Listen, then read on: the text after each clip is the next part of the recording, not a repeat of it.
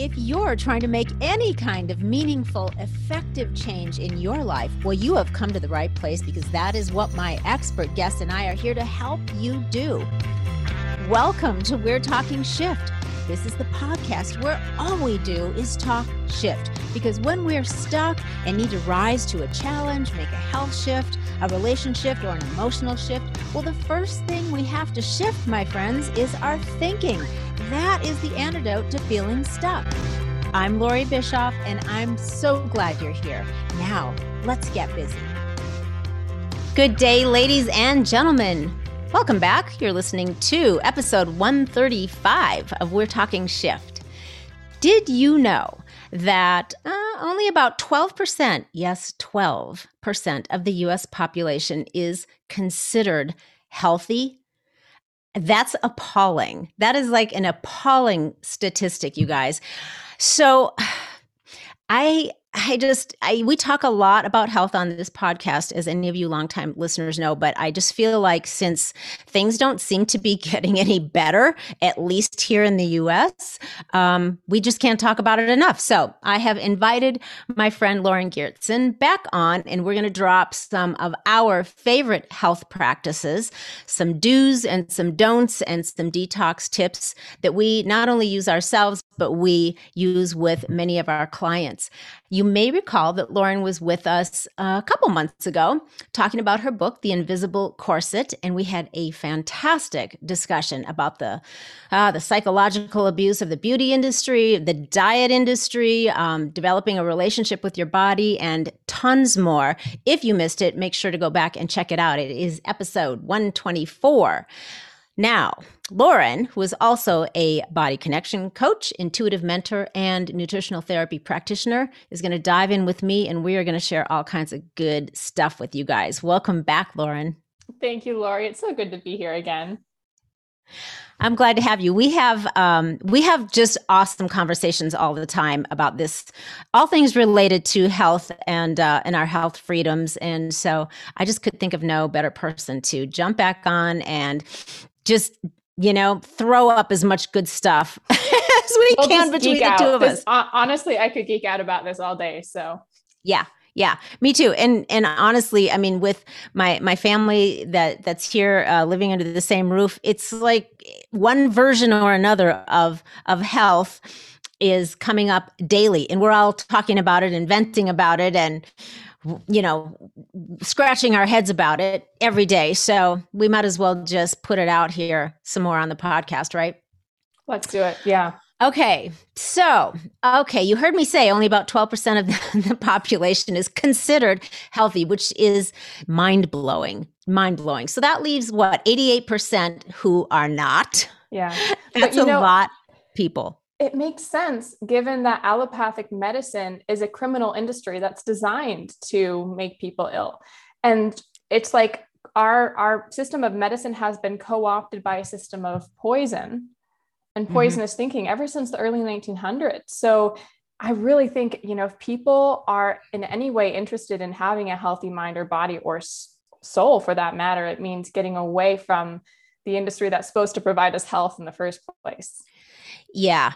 It's really kind of crazy. And I almost jumped the gun there because I was going to share this stat with you, that another one that's mind blowing, but I'm going to save it for later. I'm going to save it for when we talk about don'ts. But yeah, when you look and you go, 70% of our population is on prescription meds, and more than half of them are on 2. And you think that, that's not normal. It's become normal for people to just assume that that's ultimately, the direction you're going to go, that you are definitely going to need some sort of medication and you are going to be suffering from some sort of health condition. And I think it's become so commonplace that people actually have come to believe that that's the normal course of action with the human body. And it's not. It's not. My definition of health is how much a person is aligned to the divine wisdom inside of them. That body's intuitive healing wisdom, that is our direct connection to God. It's like our telephone line to God and divine healing. And what pharmaceuticals do by their very nature is distance you from that alignment. throw you out of alignment, because the whole pharmaceutical paradigm is based on silencing symptoms instead of looking at the root causes, which are mostly cultural and spiritual. And the physical root causes are actually like secondary to that. Yeah, that's a really good point, because I think oftentimes, especially with a lot of health-centric practitioners, it's still very focused on just the physicality of it. And a lot of times that spiritual aspect doesn't come into play. And, and tied in with that is the psychological aspect, the belief, your belief system. And that is such a important, massive component that gets overlooked. You're right. And it all is designed to make us think that our body is kind of like, mechanical, like a car. and and nothing else has anything to do with it. Your beliefs or your spirituality or, your intuition, your body's own wisdom. It's very much separated. It's so backwards when we look at any indigenous culture. And I talk about this in my book, The Invisible Corset. All indigenous cultures were rooted in spiritual healing first and foremost. And the body isn't a machine. It is the mechanic herself, and it is by having that lens of reductionistic, mechanistic science as the only way to see the body, we divorce ourselves from so much wisdom and so much healing potential. What's so interesting is, like I said, in all indigenous cultures, there was a hierarchy of healers. So the shamans, they had different terms in different cultures, but shaman is one term that we're very aware of. That was the individual who dealt with like spirit communication, life purpose, path, ancestral communication. They dealt with that spiritual world, and they were considered the most important healers. And then below that, there were kind of the herbalists and the medicine people. And below that, lower down on the hierarchy, not to say these weren't important, but it was just considered not as primary. And below that was the bone setter, who was like, fixing the wounds, replacing your bones if you broke something. We have got that so reversed in our culture that there's like disdain in Western culture for people like you and me who do work at that spiritual, psychological level. We are the secondary people come to after Western medicine has already failed them. When in fact, it should be the direct opposite pattern. We should be the first ones you call up. Yeah. How can I prevent myself from getting unwell in the first place? How should I be living? What should I be thinking and doing? And, how should I be respecting my life and my body and everything around that, so that I don't end up having to deal with some form of disease or unwellness? That would be step A. Let's just not go there in the first place, right? Yeah. But then, you find yourself there, as many of our clients do, and it's like, okay, now what do I do? How can I get out of this, or how can I make this better? How can, what else? And so, then we're trying to undo things and bring them back to a level place of I guess, body harmony, body, mind, and spirit harmony and wellness.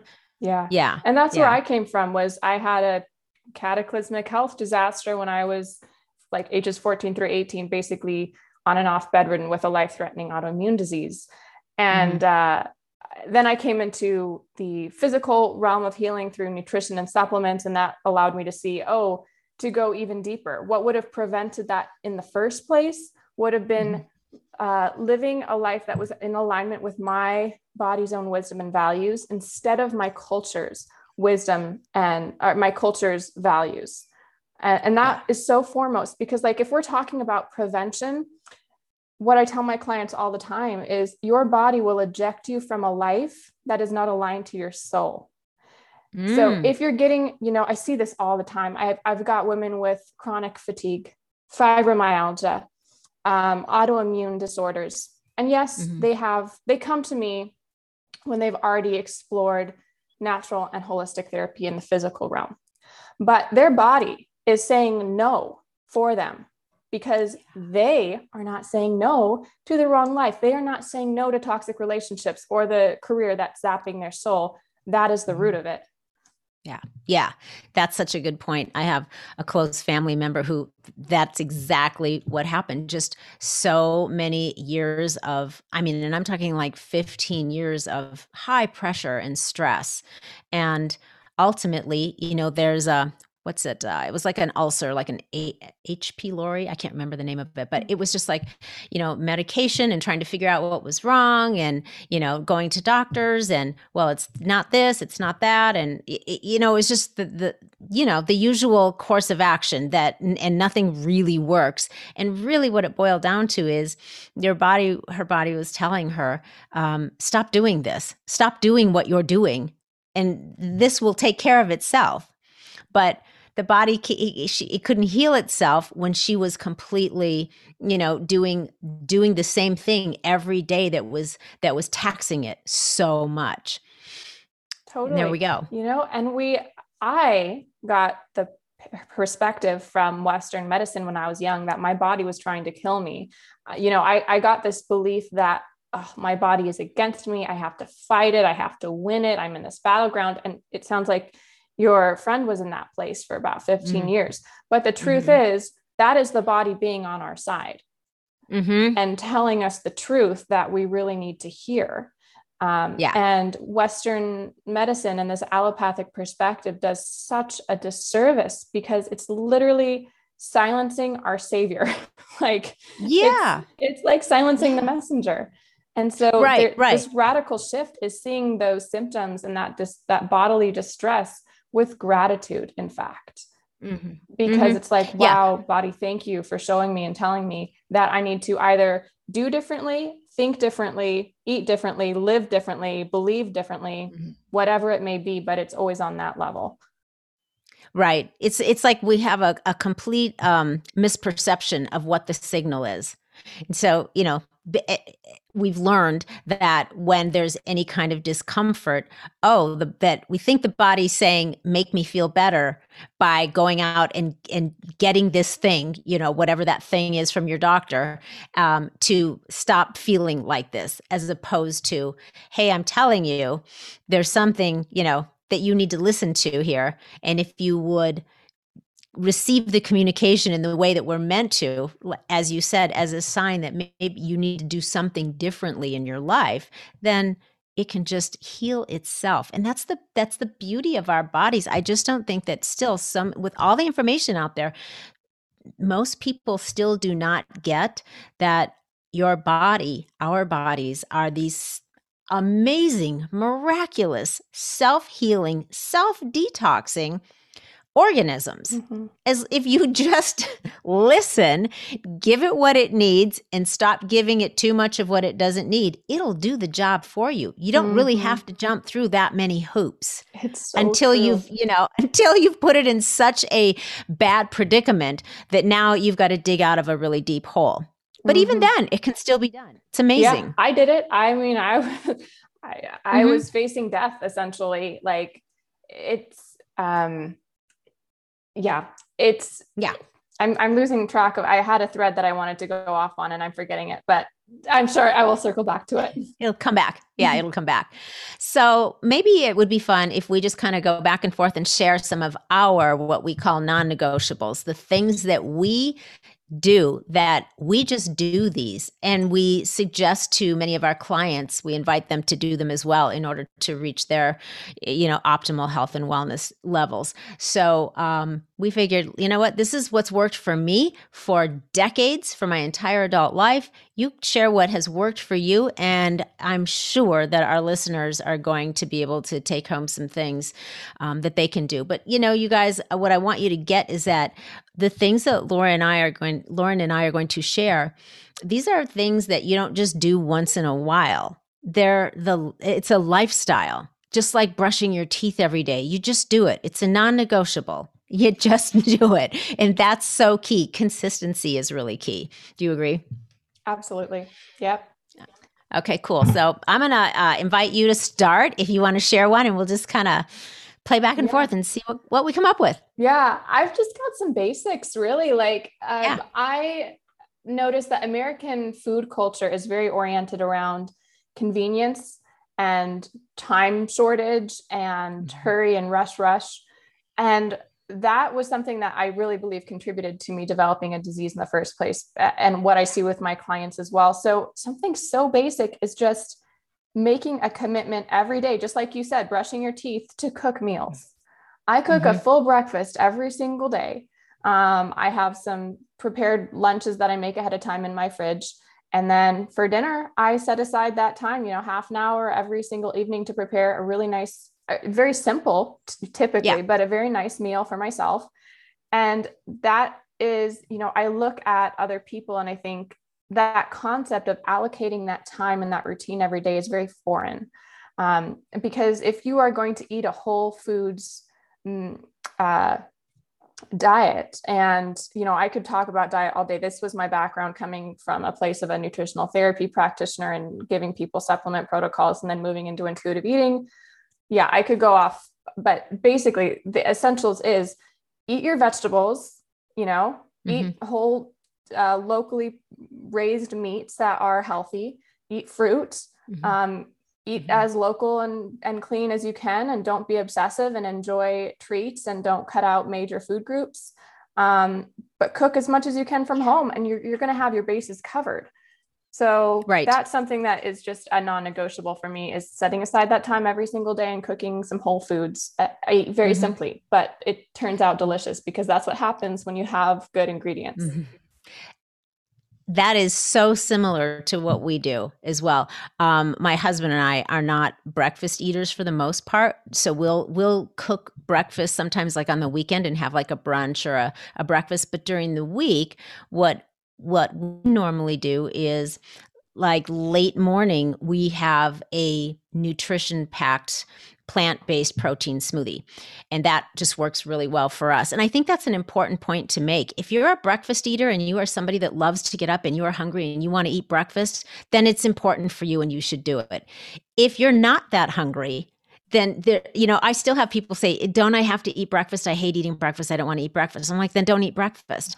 That's fine. You don't have, it's not for everyone all the time. So, you have to figure out what works for you. It doesn't work for me to have a big breakfast every day, but it works for a lot of people. So I think you gotta figure that out. But the main point there is, if you're going to have something to eat, whether it's in the first thing when you get up or later in the morning, make something healthy.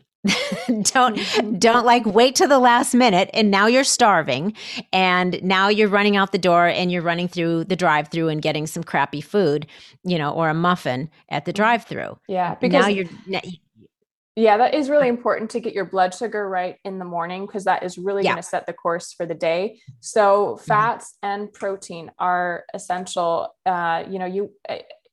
Good solid smoothies that have, good quality collagen or what be it. Yeah. And it helps because you don't want to just shoot up orange juice and cereal with skim milk. That is the worst thing to do for your blood sugar. It's going to set you off course for the rest of the day. Yeah, it's horrible. And we did, Christy and I did a whole thing on smoothies and juicing and stuff a couple months ago. And even if you're going to make smoothies or protein shakes, whatever you want to call them, there's a right way and there's not a right way. And you're right. Like in ours, there's always plant protein, there's collagen, there's avocado. So there's good, healthy fat in there. And then there's, just a ton of vitamins and nutrition. So everything we need is in there. It is a meal in a glass. And that takes me through the entire day until about 3 p.m. And I'm fueled and I'm focused and I'm sharp and I'm not hungry and I don't have cravings. You know what I mean? I don't hit a 3 o'clock wall like so many people do from the food they're eating. But yeah, so I like that. But again, if you're a breakfast eater, then yes, eat breakfast, but don't have cereal and juice and muffins. And right. Exactly. Have that, muffin with egg or whatever. Include, some scrambled eggs with butter on the side. It's really important that you're getting those long burning fuels. Perfect. Yeah. Some healthy fat is, I think, key as Pasture well. raised butter is like the best thing in the world. Go get some Kerrygold from Costco and you'll be set. Right? Yep. Exactly. Exactly. And along the line of that, I will also include one of my tips is I think that people eat way more than they need to. People just simply eat because they're fueling an addiction to food, to fat and salt and sugar, because all of that fast food and all of our processed food is designed to make you addicted to it. So when you are feeding your cells, you don't get those crazy cravings. You don't feel like you have to have a snack every 90 minutes. So, one of the things that is one of my practices too, and it's not an effort, it just is natural. Very little snacking, not a snacker. I think that Yep. people are, it's almost like this constant thing of having to have a little something all the time.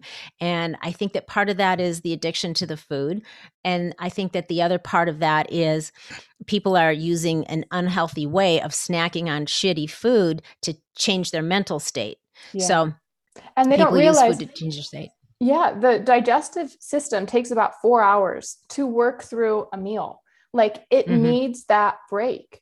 It can't regenerate fully and optimally if there is food running through it all the time.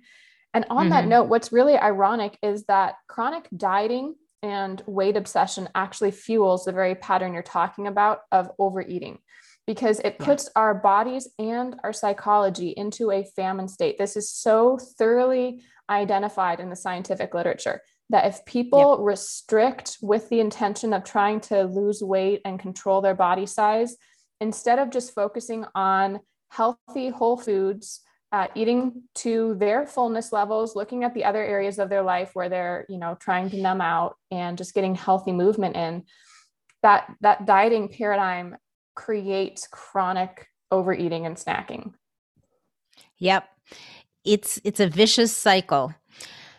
And I love that point you made, though, about needing time in between eating for your digestive system to do what it needs to do. And it's one of the other. So that brings me to one of my other things is basically almost daily intermittent fasting, which again, isn't something that I have to try to do. It just comes natural. So, when you intermittent fast, I'm sure you already know this, it supports healthy immune function, and our healthy immune function is at the center of body detox, among a million other things.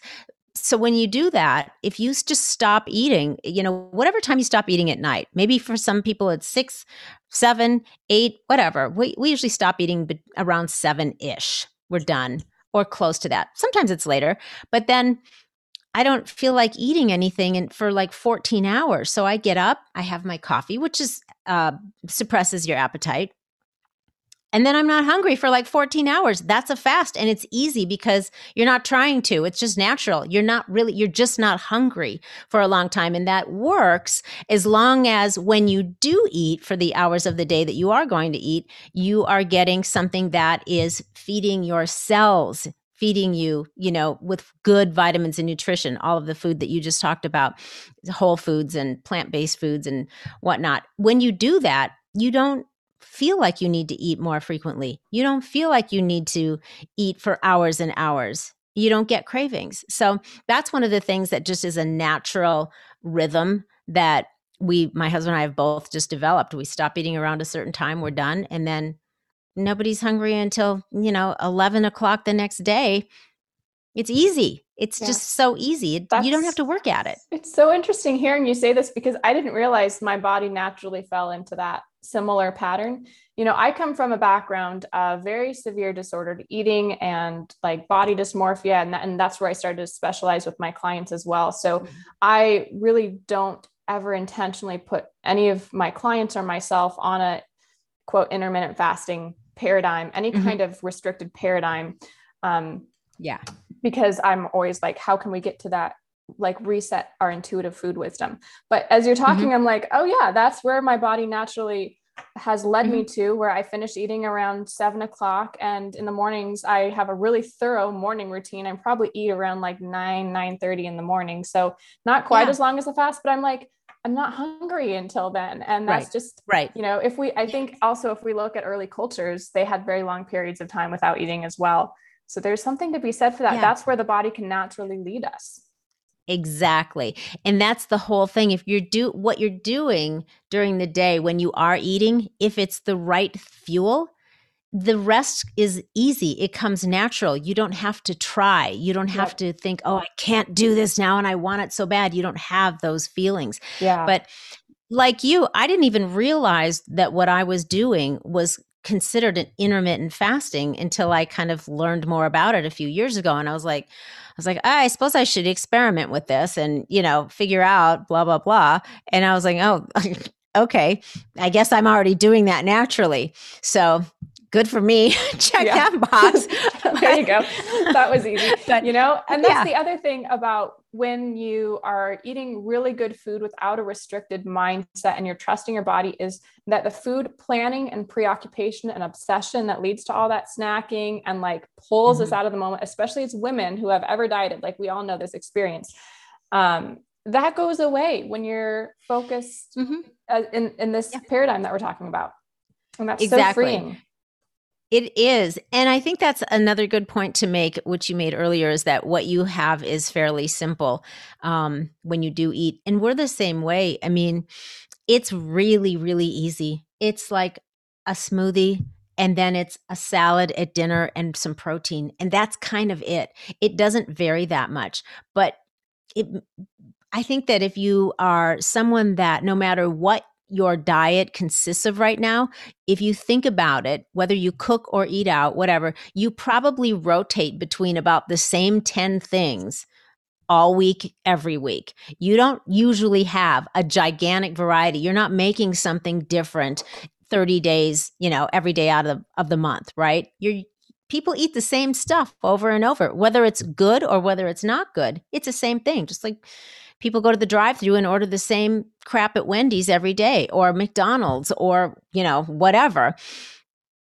So I think if you just realize that if you're going to try to transition into a healthier eating lifestyle, you don't have to get, 5 cookbooks and try to make all of these exotic different meals. And, you don't have to sprout your seeds if you don't want to. I mean, you can get as crazy and as extreme as you want, but the more I think that you have to do all of these extra things, the less likely you are to do it because it's overwhelming then, it right? Is so true. Just like, what can you change in 5 minutes tomorrow? And keep that for the next 5 days and then make another little change. That's where we see the big long-term progress. Yeah, exactly. It's implementing those changes one step at a time and making them into your new rituals, your new non-negotiables, and then you just keep building slowly. And pretty soon, before you know it, you've literally evolved your entire eating lifestyle into a new lifestyle, not a new diet, a new lifestyle. Right? Yep. Yeah. On that note, 2 other things that I incorporate that are free and basically they're, 10-minute things I do every day: grounding and sunshine. Like you get your vitamin grounding and your vitamin D, but there's so much incredible research behind what happens when you just put bare feet on the ground. This can be concrete, grass, dirt. I just lay out in my yard with a blanket. And what it does is it anti-inflames the body. It helps release the negative charge, the stickiness between our blood cells. Like there's a lot of research that I'm not familiar enough with to just spout off the top of my head. Yeah. Besides that, 10 minutes of this a day, completely free, no matter where you are. It is so powerful, especially for heart conditions, for normalizing blood pressure. And then of course, just getting a good dose of sunshine. The key here is to get it to the point that you're not burning. So for me, I am like pale Norwegian. All my 10 minutes max. Yeah, I can do 10 minutes on each side. So when the sun is out, because I'm in, northern Washington state where it's gray and rainy here, I take my vitamin D during the winter. But Yeah. whenever I have a sunny day, I get 10 minutes of sun on each side. And what is interesting is usually during the summer, as I can gradually increase that day Mm-hmm. by day as my skin builds up tolerance, which is super important. Mm-hmm. Because there's this weird thing in the skincare industry, like the beauty industry, is such a crock of BS. Like there's so many lies that will tell you Yeah. you can't trust your body to do what it normally will do. Like the skincare Mm-hmm. industry says you can't trust your skin to do what it normally Right. does. So here are 3 different kinds of cleansers, this exfoliant that will take off Yeah. your protective oil barriers, and also you need to replenish it with hyaluronic acid and all this stuff that just can Mm-hmm. disrupt long term what your skin Mm-hmm. does optimally and naturally. And then on top of that, you have to put SPF on every single day. God forbid you ever get a ray of unadulterated pure sunshine, which is the vitamin and the nutrient that all of our single cells need. I So, know. it's crazy, but that's so simple. Like just get sunshine It and put your is. feet on the ground. I'm so glad you brought that up. Sun is on my list as well. I love the sun. I've been a sun worshiper my whole life. I don't believe in sunscreen. And to me, it's like this whole thing about coating on layers of sunscreen every day, even if you're not going outside, but for sure if you are. I think, wow, God really screwed up bad. I mean, I'm he sorry, but made that's so like true. right? Billions of people since the beginning of mankind have skin exposed to the sun. And wow, I don't think, as far as we know, cancer was on the scene like hundreds and thousands of years ago, Yeah. As right? sun exposure has decreased and sunscreen use has increased, the skin cancer rates have gone off the charts. Like this is not adding up. This is really purely to sell sunscreen. You have to sell a lie to sell more of these Right. products. Yes, yes. Anti-aging, and anti-cancerous, and just, yeah, buy the product, coat it on. As soon as you get up in the morning, pretty soon it's going to be put it on at night before you go to bed too, Oh because, my God. the I rays, wouldn't. the rays from your clock are going to penetrate your skin and Right. you're going to get sick. I mean, Yeah. whatever. But We're so not far away yes, from that. I I'm agree sure there's those. going to be like skincare products that are like, here's how to block the blue light from your screen. No, just use your Mhm. screen less. I've been told that I've been told that, and I'm like, Interesting. not buying it. Mm-hmm. Yes, by some skincare specialist who said, oh, but and they said, we really want you to get some sunscreen. I'm like, I don't believe in sunscreen. And she's like, aghast. No, say it isn't so. I was like, no.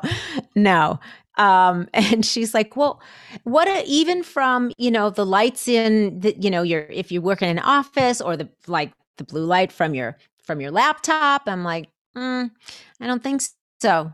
I'll think about it, but Yeah. no, I just don't buy it. I just don't. Could be wrong, but I don't think so. It's been not wrong for me so far. So crazy. This like legion of experts, whether it is in the skincare industry or the diet industry or medicine and traditional allopathic doctors, that I see so much arrogance and shock and non-curiosity and defensiveness when people present a paradigm that is completely different to what they have been indoctrinated into. There's like, Yeah. they don't question that the system of thought they've been taught is in order to sell a reality that sells products and keeps people distrusting their bodies. Mm-hmm. It's that Yeah. basic. And Yeah. but I do have Yeah. hope, because I see more and more people every single day, like pharmacists. I've talked to a couple in the last 2 weeks actually, who have decided, yeah, I'm leaving my career as a pharmacist because I'm selling people poison and it doesn't feel good to my heart or soul. And they have allowed themselves to question that really big paradigm. Right. Mm-hmm. Yeah. I've been reading more and more about the same thing.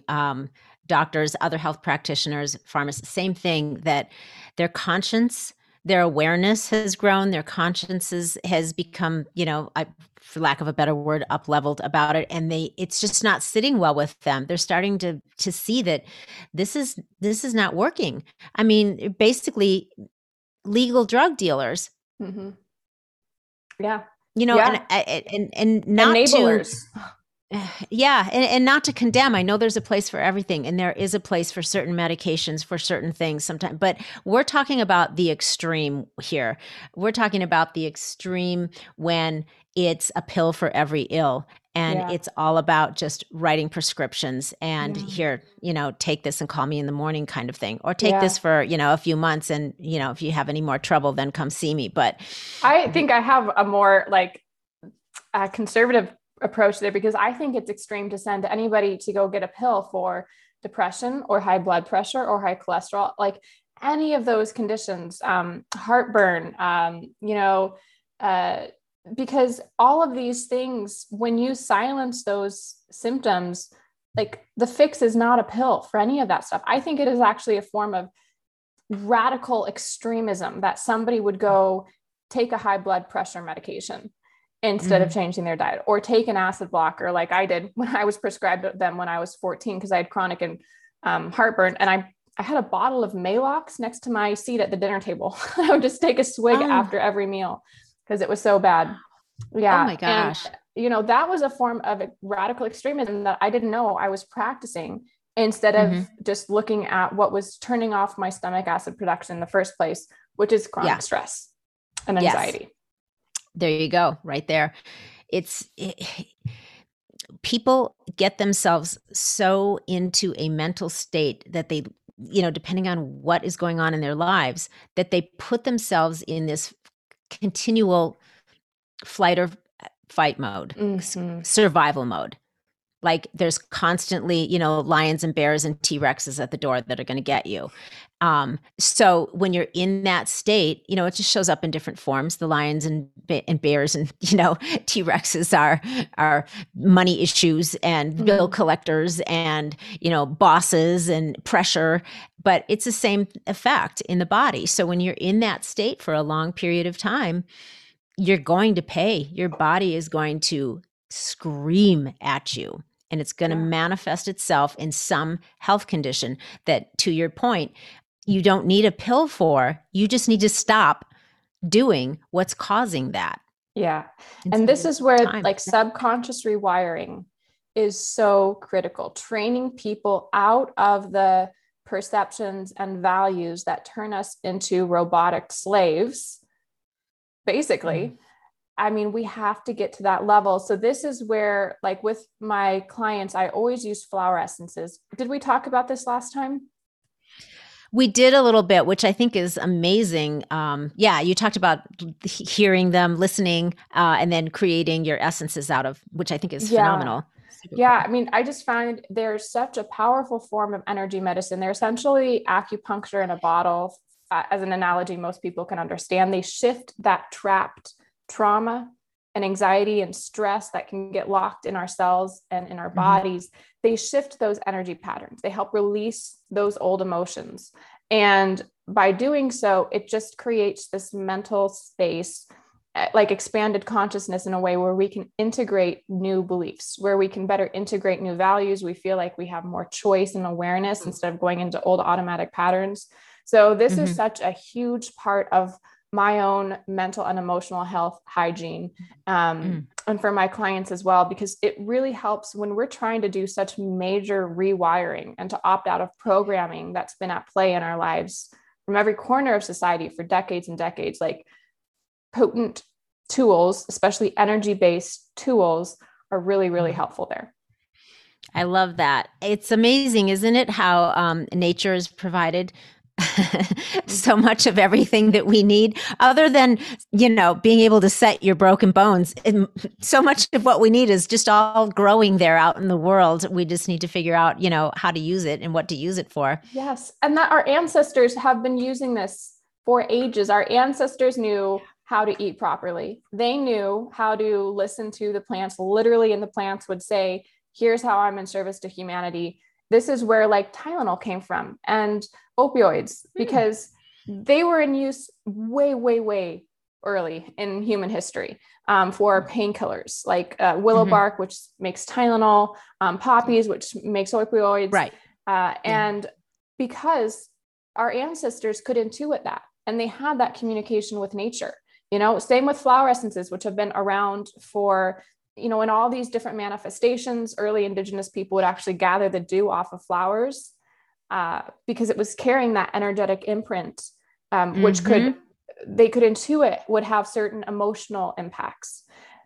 So this has all been around. And it was only especially when the Flexner report came out in around 1912 in the United States, that basically said all of these indigenous, herbal, natural, safe, effective things that doctors were using in the United States are now illegal.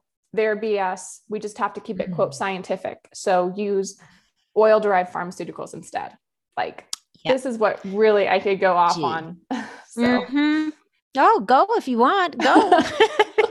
I mean, that was my spiel. Is the pharmaceutical industry has always told us our products are the only choice. There are no other alternatives, and you will need our products for the rest of our life. That is such a lie. That has always been a lie. It has never been true. It is just a story that they very carefully crafted with a lot of PR and billions of dollars and bribery and lobbying and, forging and fraudulent medical trials in order to create this narrative to control humans. There we go. And it's just seems to be getting worse. Yeah, we're reaching a pinnacle there. Okay, you guys, I think we're going to take a pause and we're going to call this part 1. That's going to give you some time to follow up on some of these amazing tips and put them into action and digest everything. But make sure you come back next week for part 2 as Lauren and I dive into the rest of our very fantastic and interesting conversation. So stay feisty, stay healthy. Make sure to subscribe if you haven't, and I will see you next week.